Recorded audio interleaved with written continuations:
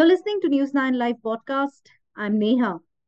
The name Elon Musk may have previously been unknown to some Indians, but has now become a household name. No prizes for guessing why. From layoffs of thousands of Twitter employees to firing CEO Parag Agarwal to bringing Donald Trump back to the platform. Musk, in a short period of time, has undoubtedly, quote unquote, achieved a lot. As Musk's extensive remaking of Twitter continues, there are some who now speculate that the social media platform is headed for an early grave. Others are optimistically betting on Elon Musk's potential to take the popular social media site to new heights. Today, we'll attempt to answer this $1 million question. Will Elon Musk bring about a revolution in Twitter as he claims, or will he have to abandon it due to his quote unquote erratic decisions? Joining me for this discussion is author and technology policy expert Vivan Sharan. Welcome, Vivan. Thank you. Vivan, let me begin by asking you a straightforward question. Will Musk bring Twitter back from the brink, or, will he strip it down for parts to recover his $44 billion investment?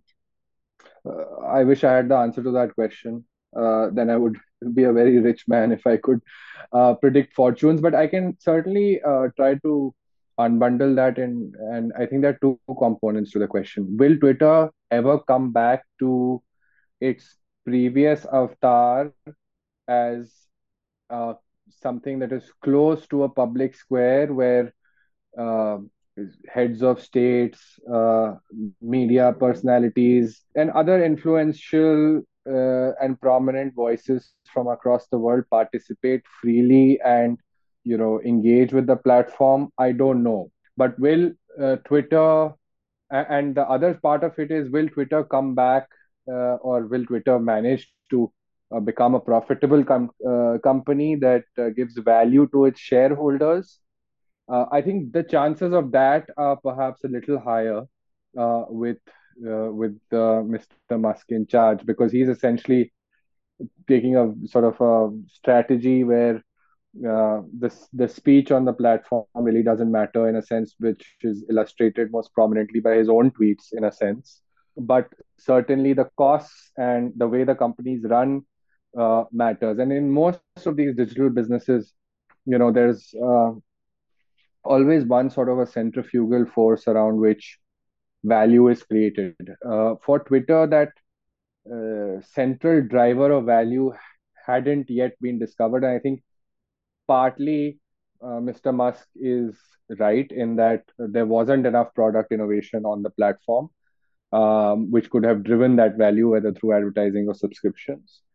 But obviously, in the case of social media, the other side of it, which is the quality of speech on the platform, is intrinsically connected to that value generation proposition as well. So it's a complex answer to a complex question. Yeah. All right, let me ask you this. What is your take on the introduction of Twitter Blue and the idea of paying money for verification? Will this somehow help his fight against spam accounts? No, it doesn't address the question of spam accounts or bot accounts at all, because it's not like you're creating a disincentive for bots. You're creating actually an incentive for sort of more advanced versions of disinformation where anyone can pay for a blue tick and get by. I think we've seen elements of what that could lead to already, and so they've started to pivot away from a pure blue tick strategy for authentication or verification to now something else added on as a layer, where they've started adding gray tick marks, which below the account holders' names, to indicate that they're official personalities, and so on and so forth. And I suspect that will, I mean, they'll grow the categories of people that they authenticate over and above or verify over and above even the blue tick. So, in a sense, the blue tick becomes partly irrelevant. And in terms of monetization, if you assume that the same number of people who have blue ticks today pay for blue ticks to retain them, which is obviously not going to be the case, because several will not want to pay for it, particularly people who are prominent and so on and so forth, government personalities. They will be getting a different kind of verification. So if you assume that whatever the pool is that of blue tick marked accounts that actually end up paying $8 it's going to be a fraction of Twitter's total users. And I think Twitter will really have to focus on its advertising revenues to, recover the kind of shareholder value that they need to show for, this investment to come good. Elon Musk has announced a new content moderation policy which promises freedom of speech, but not freedom of reach. Do you see this policy as being enough of a safeguard to bring very advertisers back to Twitter?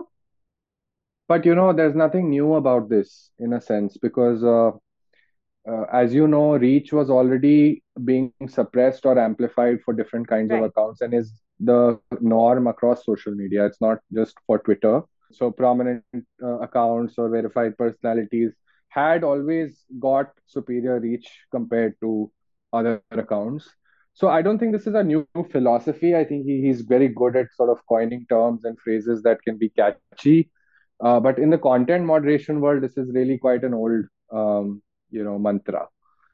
So I think he will struggle on the content moderation front in general because, as contexts are different across geography. So there is a certain amount of content moderation that undoubtedly can be done better in a centralized fashion, which is the kind of moderation that you require AI and machine learning for. But as far as human, intervention is concerned, or that context setting that experts need to feed in to the AI or ML engines, that will be sorely missing in the new avatar of Twitter if it chooses to go down a path where the content moderation and product development and all core functions are simply based out of Silicon Valley and not at all present in even geographies like India where there are so many millions of users. Okay. Do you see Twitter under Musk facing regulatory hell in the future as many claim? I think undoubtedly, Mr. Musk has not really either he's leagues ahead of us in terms of that uh, calculation of the trade-off of is it worth it for him to be so vocal on the platform and so impulsive that it actually invites regulatory scrutiny in the days ahead.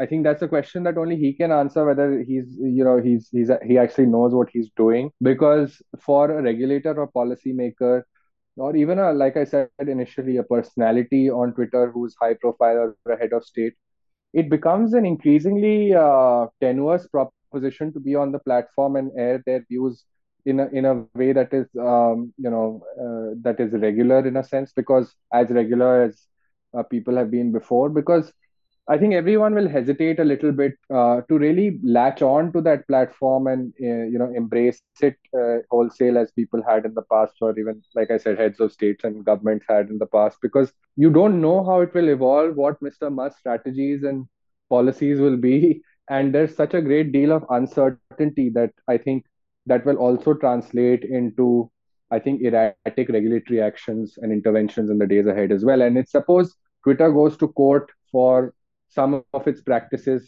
tomorrow, as it has in India already. It would be very hard for Twitter's lawyers to defend the platform on the basis of a very uncertain, erratic, almost content moderation policy that seems to be evolving Right. on a day-to-day basis. Right. Indian businessman Harsh Goenka believes people are underestimating Elon Musk's genius. Do you believe it to be the case, or is this another example of people buying into the cult of Elon Musk? No, I mean, that's the big question, right? Is he playing some eighth dimensional chess, or is he, just, sort of out of his depth as far as the social media business is concerned? And I think, I suspect it'll be, the answer is going to be somewhere in the middle. He has some sort of a strategy to increase attention to the platform, to increase engagement, which he seems to suggest is what is happening today. That it's being, Twitter servers are overloaded because there's so much going on the platform, and attempts to bring people like Trump, etc., back are also in that way to attract attention. But on the other hand, one could also argue that look, there is no man on this planet who is infallible, and I think this is the core lesson of history. And so to imagine that there is such a thing as a superhuman being, and that is Elon Musk, I think is also, I think, another end of that spectrum. So I think the answer somewhere lies in the middle. He's a competent man. Is he competent to run the social media machine? I don't know. Right. Finally, do you think it was a good idea for Elon to buy Twitter and make it a private entity? You know, are there any concerns that such actions undermine democracy? Well, I have personal views on this, which is that I don't think if I was, I feel like Mr. Musk is definitely playing to some sort of grand ambition to control the direction of life on Earth. He's made his views Right. pretty apparent across platforms, and I think he saw Twitter as yet another vehicle to be able to channel that collective sort of zeitgeist or um, direction of how people are thinking. And he clearly saw how Twitter is a powerful medium to affect change, in mindsets, if not anything else across the world. It has led to deeply polarizing debates. It has led to a lot of other important debates at the same time. So he clearly saw the value in the platform from his own lens of self-interest. And I don't think that any one person on this planet should have that level of power or control, even though I am as much of a capitalist as they come. So it's again some the trouble with these things is that there are no binary answers, and every answer will be colored by perspectives from history and sort of individual biases towards the man who's being analyzed across the world again today. And I'm sure he loves this analysis because he's again the center of attention. Not many would disagree with that observation. I'll end the podcast on that note. Thank you, Vivan, for speaking to me. Thank you, listeners, for joining in. Thank you. Have a great week ahead.